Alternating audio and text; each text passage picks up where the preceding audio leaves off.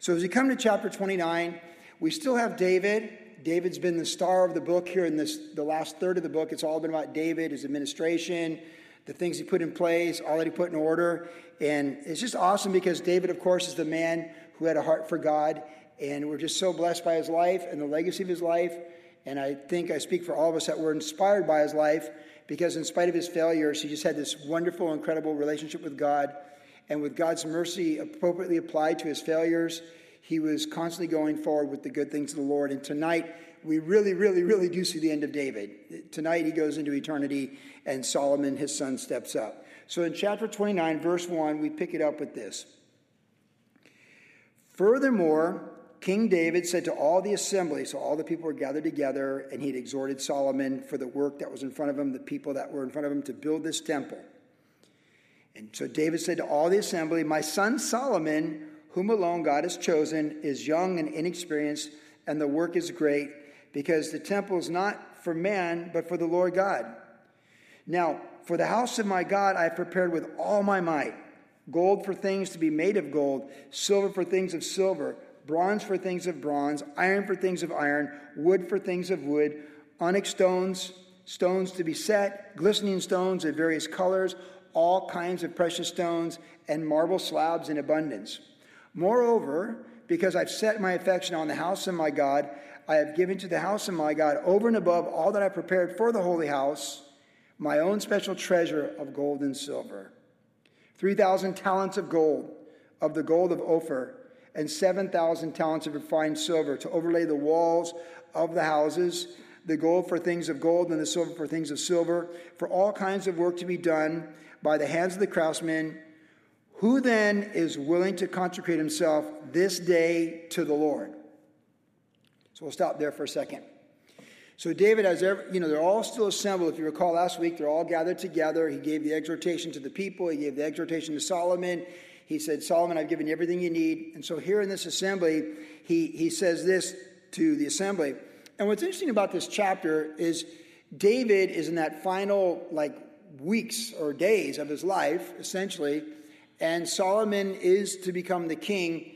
And so there's really two stars of this chapter. It is David with what he's done, and it is Solomon with what he could do. It's like if you've ever ran track and field in a relay race where you pass the baton, there really is the baton being passed here. And truly, both hands, in a way, are on the baton right now in this chapter. Because when we get to the next book, 2 Chronicles, there's 9 chapters of Solomon building the temple. There's no more David. So this really is a setup chapter, sealing this book with the baton in the hand of David and Solomon, and David giving just that last word of exhortation and encouragement to his son and to the people. And that's our context here. We see, because he says, my son Solomon is young and inexperienced, and I've done all these things to set him up for success. And truly David had. He arranged all the most skillful people. He got the land. He's got the wealth. He's got the plans. I mean, he really set his son up to be extremely successful and capable in the power of the Lord to do the task that he was entrusted to do, to build the temple. And as he just transitions this and really sets it before the people, he says there, because I've set my affection on the house of my God, I've given to the house of my God over and above all that I've prepared for the holy house, my own special treasure of gold and silver. David, of course, was a very generous man. He's a very wealthy man, and he's a very generous man. I've been thinking about this text quite a bit this week. You think, if you know you're going into eternity and you have a lot of wealth, you really, if you're smart, you want to figure out how to give it away. And you want to give it away to the kingdom of God. You want to give it away to people who are efficient for the kingdom of God. So, for example, like Samaritan's Purse with Franklin Graham or the Harvest Crusade and ministries like that, they're more than happy to set you up with endowments. Like if you want to will money to them or put it in the trust for them, and they're very happy to receive those funds and appropriate them to the Harvest Crusade at the pond this summer, or to Samaritan's Purse and even Operation Christmas Child. It's a great opportunity because really you think when you're about to step into eternity, if you have excess wealth, you'd be really smart to give it away. You don't want to leave it in the bank, where in a sense where you didn't sow it. Like, what I'm saying is I think you really want to sow what you got as you step into eternity, because you want to have dividends for eternity, and you want to be pursuing and continuing the kingdom of God once you're gone. That would be really wise. That's what David's doing here. But you think, well, it would seem kind of easy to give away a bunch of gold and silver to the Lord's temple when you're going to the real temple. Like, if you think about it, like he's giving away the goods for the temple when he's about to go to the real temple, the temple in heaven. Still, though, it's honorable. Andrew Carnegie was the richest man on planet Earth when he was alive. He worked very hard. He made money in railroad first and then in steel. And he was a steel guy. He's a hustler. And he hung out with the Rockefellers and all those people. And, of course, in the end of his life, he set up the Carnegie Foundation, where he basically built libraries all over the world. He wanted to give people a chance to have education and a better opportunity in life. And a lot of those rich people from that time did stuff like that. But I saw a quote of his not long ago that really got my attention. And he said this: "It's harder to give away the money than it was to earn it." And see, one of the things about Carnegie is he saw it where he made so much money that the money was making more money than he can spend it. Like, once the money hit all those zeros and the compound effect was in play for the interest on the money, there's so many tabs open making so much money that he was making more money faster than he could even give it away. And he said it was actually much harder to appropriate the money to find the right investments for the money. And I was just thinking, like, man, that's tough for someone who, like, not really sure he was out with the Lord. I mean, libraries are nice, but Harvest Crusade is better. You know, like, endowments for humanity are nice, but I don't know, shoeboxes for Jesus are better, I think, for eternity. Wouldn't you agree? So I look at David and say, wow, he's doing it. He's just doing it like he's all this wealth. Now, he would have left wealth for all of his sons. He had many sons. And in a way, if you look at his life, he's going to the Lord. So it's David and the Lord here. If you got little pyramids, David and the Lord here at the top. And then he's got personal wealth that's going this way to all the family and the wives and Bathsheba and Abigail and all of them and their kids and their kids' kids. So he's got this endowment fund working this way for them. And there's going to be future kings coming from there through the line of Solomon. But then over here, he's got like the kingdom of God. So he's got all this wealth that he transfers here. And this wealth is working for the kingdom. And it's going in the temple. And it's going to keep working for the kingdom of God for literally centuries. His wealth went really far. It went for centuries because the temple stood for centuries.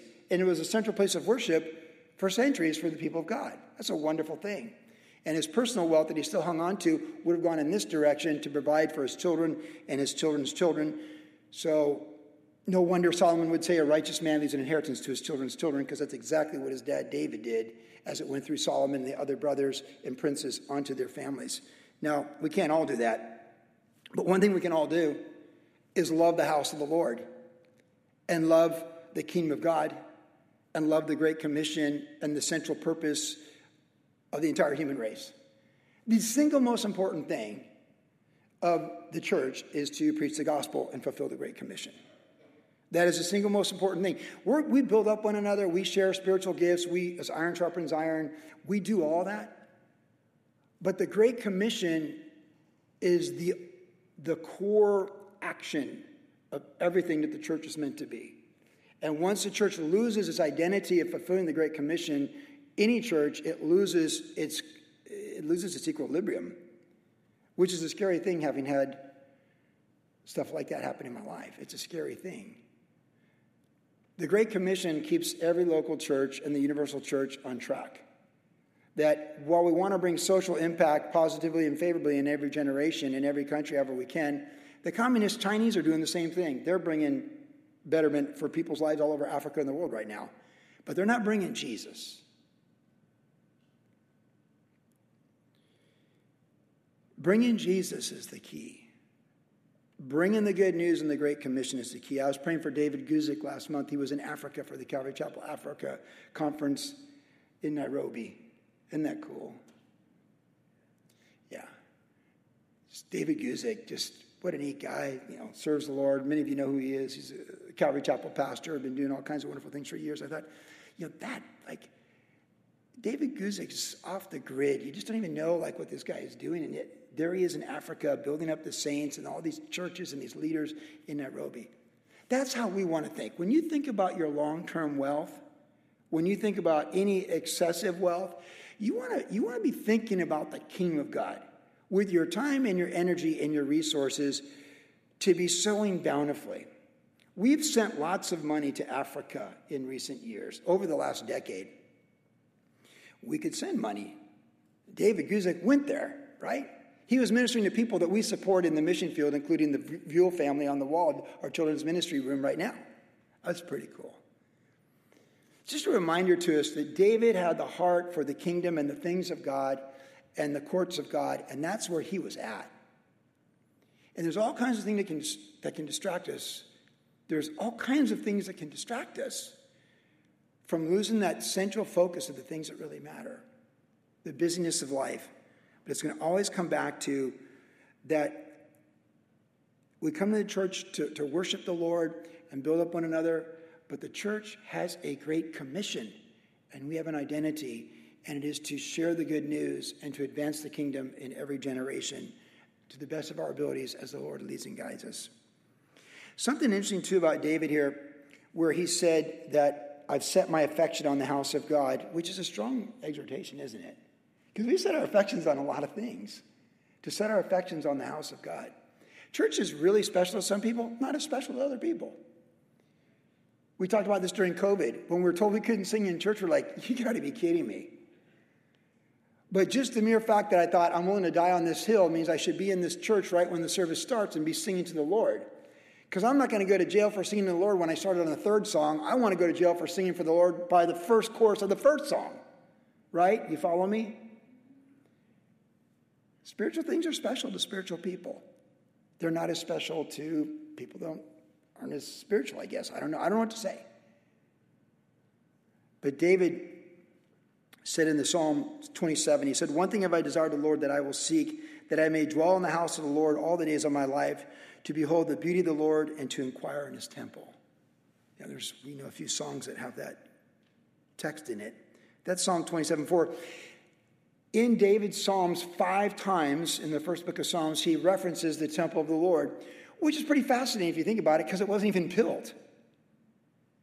That's pretty amazing when you think about it.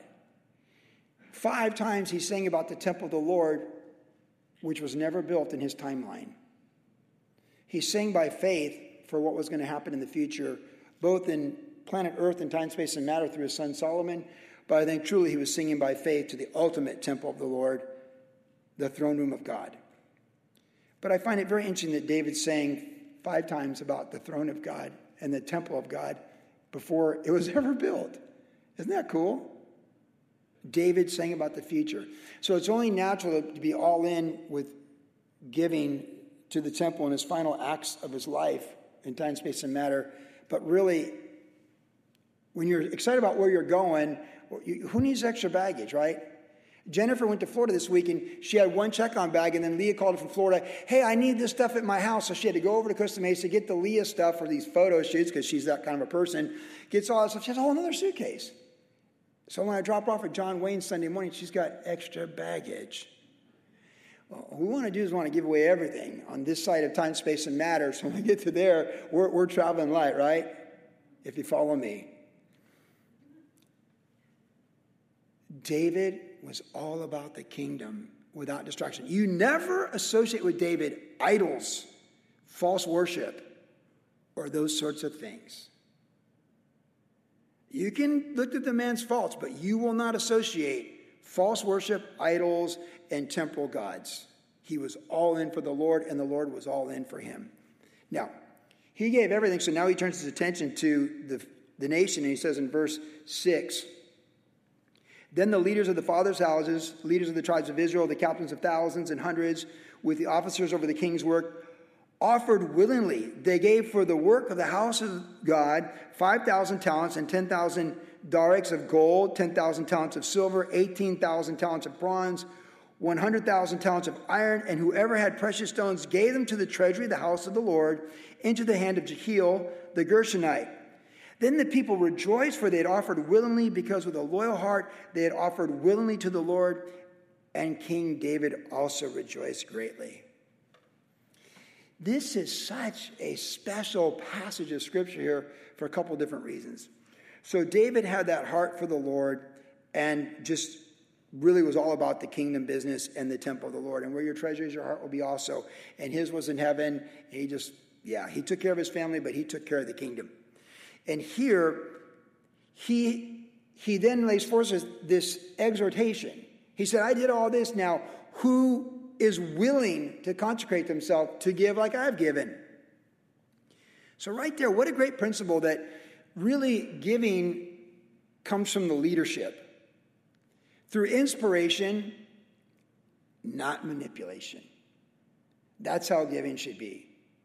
To be stirred up for giving from leadership should come by inspiration and example, not by manipulation and coercion. You can kind of tell when you're being inspired to give of your time and your energy and your resources with anything. But you can tell when you're being manipulated or guilted, kind of a thing. You can tell. See, we're self-determined with the Lord, and it's nice when we let God's work unfold in people's lives by them being self-determined by free choice. That's the best way things happen. You'd rather have a few people who willingly offer themselves to do the work of the Lord than a number of people that you manipulated or guilted into doing the work of the Lord that are doing it begrudgingly, which is the whole thought behind what Paul said to the Corinthians concerning giving, where he put it this way. But this I say to you, he who sows sparingly will also reap sparingly, and he who sows bountifully will also reap bountifully. So let each one of us give as he purposes in his heart, not grudgingly or of necessity, for God loves a cheerful giver. And God is able to make all grace abound toward you, that you always, having all sufficiency in all things, may have abundance for every good work, as it is written, quoting Psalm 112, he has dispersed abroad, he has given to the poor, his righteousness endures forever. Speaking of a generous spirit. So that text from Corinthians, 2 Corinthians, is one that I quote fairly often for the principle of sowing bountifully, because we know in God's universe, whatever you put out is exactly what you get back. Jesus said, good measure pressed down. Jesus said it for both positive and negative. The measure you judge will be judged of you, right? And the measure you sow will be sowed back to you. It's a universal law. It's a law of the universe. It's a spiritual law of the universe that cannot be changed whether you agree with it or disagree with it. You sow sparingly, you reap sparingly. You sow bountifully, you reap bountifully. And God doesn't force it on us. And though I truly believe the tithe, giving 1/10 of our resources to the kingdom of God, is the right starting point, clearly David shows us that it's above and beyond that as you choose to and as you're led of the Lord. And many of you have shown that time and time again. This, of course, is a very generous church. This church was profoundly generous during the tough times of COVID when people were a little bit more fearful of finances. This church rose to the occasion and was even more generous and found a whole other gear in the crucible of the COVID pandemic and really rose to the occasion. And God used us to bless so many people worldwide who had faced some famine financially, and we helped carry them through that. And most of all of them are still serving in ministry, having come through that. Because in case you don't know it, a lot of people didn't come through COVID, their ministries.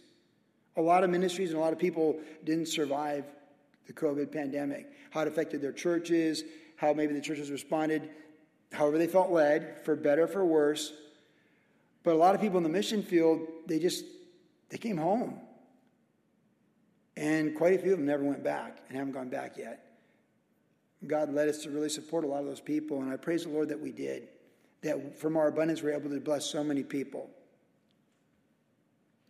I think as a church, we're very inspired to be giving beyond me and even our leadership, but really just sort of like watching Pastor Chuck Smith and how God used him to be a very generous man and show us how generosity works. And all the ministries we're surrounded by. Bill Welsh is one of the most generous people I know right up the road here at Refuge.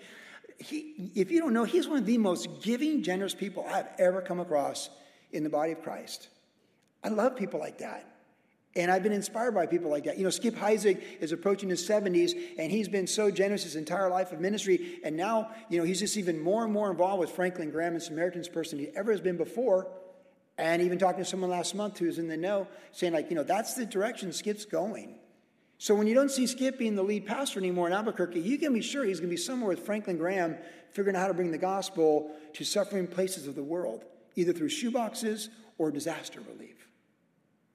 We have a great legacy in the Calvary movement to trust God for finances, to acknowledge God with finances, and to sow bountifully. And I rejoice in that. I truly do. I'm very grateful that when I was on staff at Calvary Costa Mesa with Pastor Chuck Smith, that I was under a man who not only taught the scriptures faithfully, but through his personal wealth gave way more than a tithe to the kingdom of God. Way more than the tithe to the kingdom of God. The man so bountifully, not just with ministry that extended to the ends of the earth, not just with the people to the ends of the earth that are out there doing the work still, but even in people like me on staff. And how it's amazing. So we should be inspired by generous people. And we should be inspired to be generous people. Never coerced, but inspired. Because I've been the point man on so much of our giving. Well, we try and do it anonymously, as you know. But sometimes you can't do it anonymously. People got to know, like, you're the source. And people tend to be very grateful because when you invest in people's ministries, they know you believe in them, right? So when people do things with this ministry, invest in us, maybe above and beyond, I appreciate that. I was like, wow, they believe in me and they trust me and they trust our leadership, our board. They trust our vision, what we're doing. And I take that responsibility very reverently and seriously. It's a great thing to sow bountifully. And look what it says about David. Think about it. He's in the very tail end of his life. And you think, what brings a man in the last few weeks, if you will, of his life, what brings him joy? Well, it says he rejoiced greatly when he saw that the people gave willingly. Generous people that he influenced, that he inspired, he inspired by his actions. He didn't coerce by manipulation, but he inspired through inspiration. And isn't that cool? As you complete your journey of life, and we all will, may we be found in the latter part of our life being able to inspire people by how generous we have been with our time, our energy, and our resources, and inspire them where we see them being generous people with who they are. We're not talking finances here. We're talking the total being of how we are and how we carry ourselves. How much joy is there in the final season of life for King David to see the people, to see the fruit of his life in the generosity of these people? What a beautiful. Well, it says they offered willingly to the Lord. They rejoiced. The people rejoiced. Verse 9. And King David also rejoiced greatly. I just can't think of a greater ending. Like, if you can picture yourself on your deathbed and you're cognizant, you're aware and alert what's going on, and the people surrounding you that you've sown generously into them with your time and your energy and your resources, the kingdom, your family, and all these people, and you're surrounded by people that because you were a giver, not a taker. Takers often die alone, But a giver and a sower and like just to look at these people and you can look around them, it's like, we sowed into them and we see the fruit going on as we see them as being generous people and how generous they've been with their lives. What a beautiful ending that must have been for David. The joy of releasing all that wealth to the kingdom of God, but even the greater joy of seeing the people that he led as their chief shepherd be inspired to do the same. What a great story. But God loves a cheerful giver, so we shouldn't feel begrudging in giving, nor should we allow ourselves to be manipulated in giving. I quote Jeremy Foster all the time on this topic, our former associate pastor. He used to say, like, I'm not feeling it, so I'm not giving it. It's just like, God loves a cheerful giver. I'm not feeling cheerful about this right now, right? Like, it's kind of funny because neither am I. But then there's times like, let's do it. Let's write the check. Send the money. Let's do it. Let's do it. But sometimes like, no, I'm just not feeling this right now. I'm not feeling it. So the lesson is be a joyful giver and inspire other people to do the same. Now we pick up in verse 10 because the story goes forward. So in verse 10, therefore David blessed the Lord before all the assembly. And David said, blessed are you, Lord God of Israel, our Father forever and ever. Yours, O Lord, is the greatness, the power and the glory, the victory and the majesty. For all that is in heaven and in earth is yours. Yours is the kingdom, O Lord, and you are exalted as head over all. Both riches and honor come from you, and you reign over all. And in your hand is power and might. In your hand it is to make great and to give strength to all. And praise your glorious name. Now we therefore, our God, we thank you and praise your glorious name. But who am I and who are my people that we should be able to offer so willingly as this? For all things come from you, and of your own we've given you. For we are aliens and pilgrims before you, as were our fathers. Our days on earth are as a shadow and without hope. O Lord our God, all this abundance that we have prepared to build you a house for you, your holy name, is from your hand and is all yours, your own. And I know also, my God, that you test the hearts and have pleasure in uprightness. As for me, in the uprightness of my heart, I have willingly offered all these things. And now with joy I've seen your people who are present here to offer willingly to you. O Lord God of Abraham, Isaac, and Israel, our fathers, keep this forever in the intent of the thoughts of the heart of your people, and fix their heart towards you. And give my son Solomon a loyal heart to keep your commandments and your testimonies and your statutes, to do all these things, and to build the temple for which I have made provision. And then David said to all the assembly, now bless the Lord your God. So all the assembly blessed the Lord God of their fathers, and they bowed their heads and prostrated themselves before the Lord and the king. This is such a wonderful chapter, don't you agree? Like the visuals on this chapter, like amazing when you see the assembly and you try and picture Israel. And if you've ever been there, I picture Jerusalem and I picture what all this looked like and just, wow, like this really happened this way. The baton is being passed, and this is how it's playing out. But in this song of praise, if you will, in verses 10 through 15, David goes over the greatness of the Lord, and a couple things just contextually get our attention. He refers to God as our Father. This is the first usage of God as our Father in the Bible. Blessed are you, Lord God of Israel, our Father forever and ever. Isn't that special? Our Father. Then he also says, yours is the kingdom and the power and the glory, which sounds a lot like the Lord's Prayer as well, right? Because the Lord's Prayer starts with our Father art in heaven, and then yours is the kingdom and the power and the glory forever is how it ends. And so many a commentator would note that this song of David just seems very foreshadowing of when Jesus would teach us how to pray, our Father who art in heaven, and then ending with yours is the kingdom and the power and the glory forever, which is to remind us when we pray daily as a template, if you will, or in principle, that God's on the throne and in control. And I just love how David says, all these things, they come from you. We're only giving back to you what is yours, right? Like, what does a woman or a man have that the Lord didn't give him? Our breath of life, our very breath is in his hands. It's a fascinating thought to think we were one cell in our mother's womb at the point of conception. And even conception itself is amazing. Like the very reproductive systems and within one cell, not only is the beginning of the life of the species, us being humans, but also in the animal kingdom, but within that cell is not only the intelligence to produce that kind, each after their own kind, because dogs always produce dogs, cats produce cats, and people produce people. There's no dats or no cogs, right? It's always after their own kind. And it's all there, but not only in that one cell, within the intelligence of that cell is the intelligence from within that one cell to create more human beings later on. That one cell has within it a male or a female that will have within them the capacity to do their part to continue to advance the species. It's mind-blowing.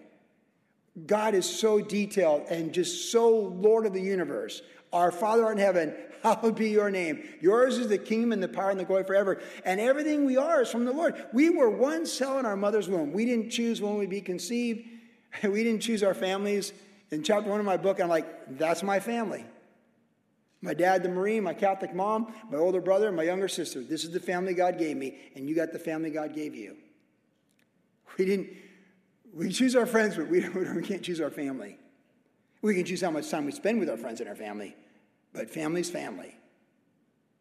That's the family God gave me. He gave me that liberal Protestant dad from Madison, Wisconsin, born in 1930. Patriotic military family. He gave me the devout Catholic mom from the Irish Catholic family. Cleveland, Ohio, blue-collar dad. Hardworking Catholics. Made sure that she went to all girls Catholic schools for 16 years. Well, Bud Ottman was serious. And those two people met, short dating period, and they got married. And they had 3 children. I'm the middle child. I had no choice in it. Nor did you. As Paul said in Acts 17, he's predetermined our boundaries and seasons when we live. And everything who we are is of the Lord. Everything we have is from the Lord. Now, obviously, there's accountability to be fruitful and productive with the Lord, stewardship, all the parables of the minas and all these other things. That's from the Lord. We understand that. But if you have a beautiful voice, for example, when Jeff Anderson's here, we all know, who's got a voice like Jeff Anderson when he leads worship? I mean, you just immediately this is elite. This is really high level. It's like a sprinter, and they're an Olympic sprinter. This is you just can't make that happen. This is a skill, a talent, a singing voice. Or when people are really smart and they can naturally do things like build rocket ships, put people on the moon, and be able to breathe on the moon with 1/6 the gravity of planet Earth. There's people that what can you do? But even so, it's from the Lord. So if we seem below average in any capacity or above average in any capacity or just vanilla average right down the middle in any capacity, it's still from the Lord. And there's, like I always say, there's greatness to be had in the Lord in that. But everything we have is from the Lord. It's amazing when people are super prideful and arrogant with their gifts. But we naturally do that. We all did it. We did it. Hopefully we won't do it. But we are prone that way. It's all from the Lord. Our life, our timeline, our talents, the relationships that are special to us, our wealth, God gives favor to bless us. Sometimes it just works that way. And when you have good health, our health. Man, if you've got good health, life is a lot better than when you don't have good health. And the older I get, the more I understand that. And many of you know what I'm talking about. It's all from the Lord. It's all a test. Like David says, it's all a test. He said, I know also, my God, that you test the heart and have pleasure in uprightness. It's all a test. Can he give it to you? Can you sow it? Can he give it to you? Can you sow it and grow it? Can he give it to you? Or do you It's all a test. It's all a test. It's all a test. How faithful can you be in the little things to be entrusted with other things? It's fascinating to me that in those parables of the minas and whatnot, that the person who did nothing with what God gave them in those parables, earthly stories with heavenly purposes, that what they had is taken from them and given to someone who was faithful with what they did. This is God teaching. This isn't some book on success from men of sons of Adam. This is Jesus teaching. That those who didn't do anything with their gifts were taken from them and given to someone else who is more faithful. To him or her who has, more will be given. And it's been well said, if you made the whole world socialist at one time and everyone has equal footing, which, the vast majority of people, by the way, 85% of people don't even want to work. So let's figure that one out right away. But if you redistribute everything, put everyone at square zero, the same 3% people 5 years from now are going to be in charge of things just as they are today. Because they're the ones that have their hustle on, are getting after it, whether it's apart from the Lord, as sons of Adam, created in God's image, or sons of the second Adam, serving the King by the power of the Holy Spirit. There's always going to be about 3% of the people that really get things done and make things happen. God tests us. Everything's a test, and particularly our life, how we manage our time, how we manage our resources, how we treat people, relationships. It's all a test. How we respond, how we react. It's all a test. How we think, what we think upon, it's all a test. Will we submit those thoughts to the Lord? Will we yield to the Lord? Will we let God's word reign over us? Or will we let our flesh reign over us? Will we humble ourselves or exalt ourselves? It's all a test. Every day is a test. But if you're set toward the kingdom, and you're about the kingdom, and the day is set for the kingdom, and the decisions are all kingdom-oriented, you're going to do pretty good. As a whole, you're going to do really well. You might not throw the right pitch every time, but most of your pitches are going to be the right pitch. You're going to, your general trend is, you might go like this and this, but you're going like this. You're trending the right way. You might have a little ebb and flow, but you're going the right way. It's all a test. Pass the test, and God, it's all a test. And then I just love how at the very end, everyone just like, they're humbled before the Lord. They're humbled before the King. It's a beautiful scene. It's incredible. So when we think about this, just know that everything you are, everything that you have, everything that you are, everything that you will be, it's all from the Lord. And the more you can give it back to the Lord, the more you can be fruitful for the Lord, and the more you can fulfill what he has for us. Because I think I can say for almost all of us, I'm not at all satisfied to think I've fulfilled the potential that God has for my life at the age of 62. In fact, to be honest, I'm more realistic about what God's done in my life in the last. If you asked me 2 years ago what God had done in my life and how I felt about it, I would say I would have given myself a higher rating than right now.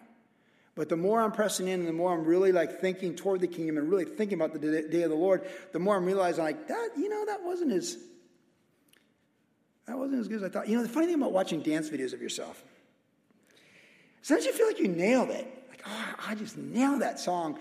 And then you look at it like, man, don't let anyone see that. Jeez, don't let anyone see that. Like just trash can. And that's how it is sometimes in life. You're like, I did really good. Like, no, you didn't.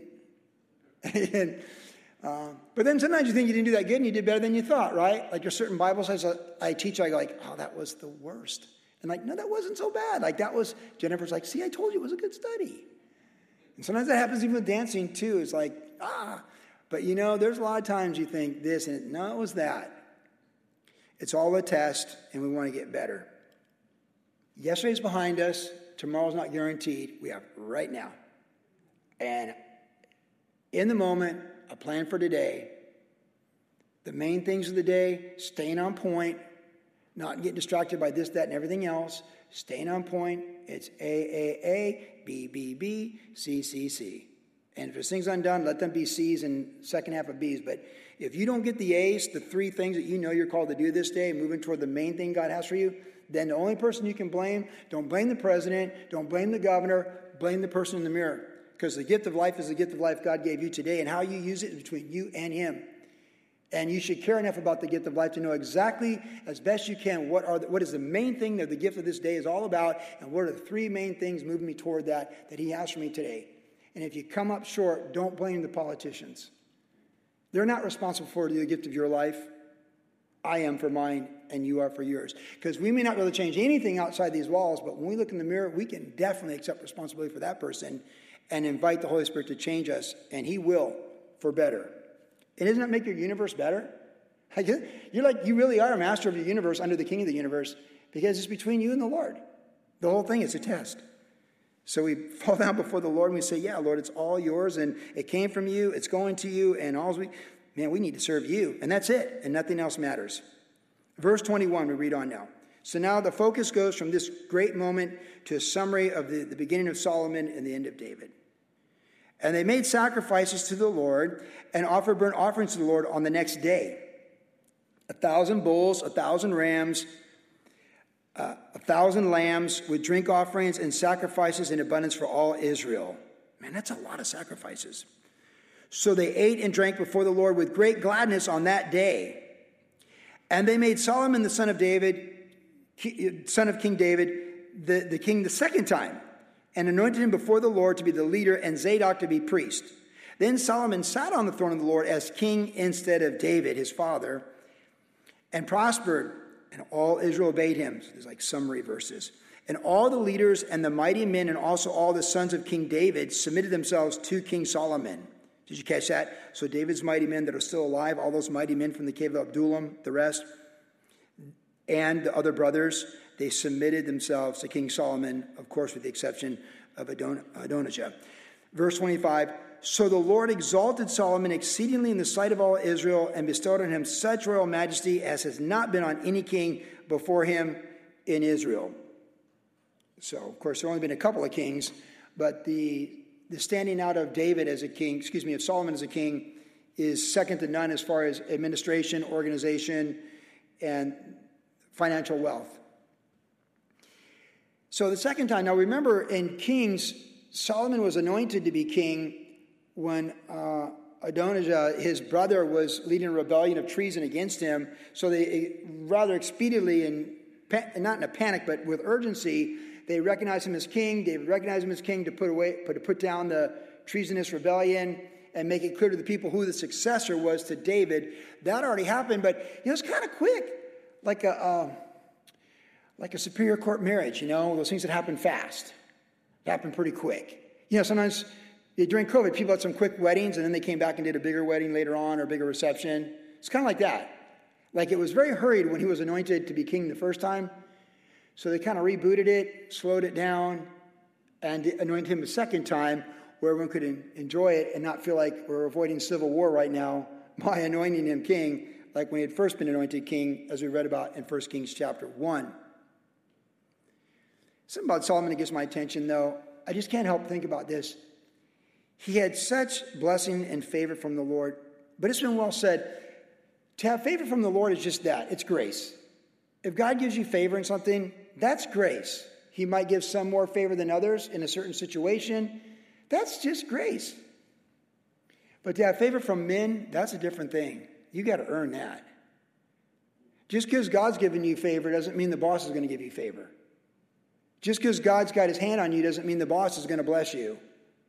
In the real world, favor with God is one thing, but favor with your boss is another. One thing is received by grace, the other is earned by attitude and effort and diligence to the things that you're called to do. And that's worth noting. And what kind of gets me with Solomon here, we know the end of the story, and it's not that good of an ending. So he's got all the hype. He's like a first-round draft pick. He's like the first pick. He's like, oh, we got Solomon, The Spurs won the lottery last week in the NBA, and they got that tall guy from France. He's like 7'8". And he's like the best basketball player in decades. And so they're partying in the streets in San Antonio that glory days were coming back to the Spurs. But, he hasn't even played a game yet.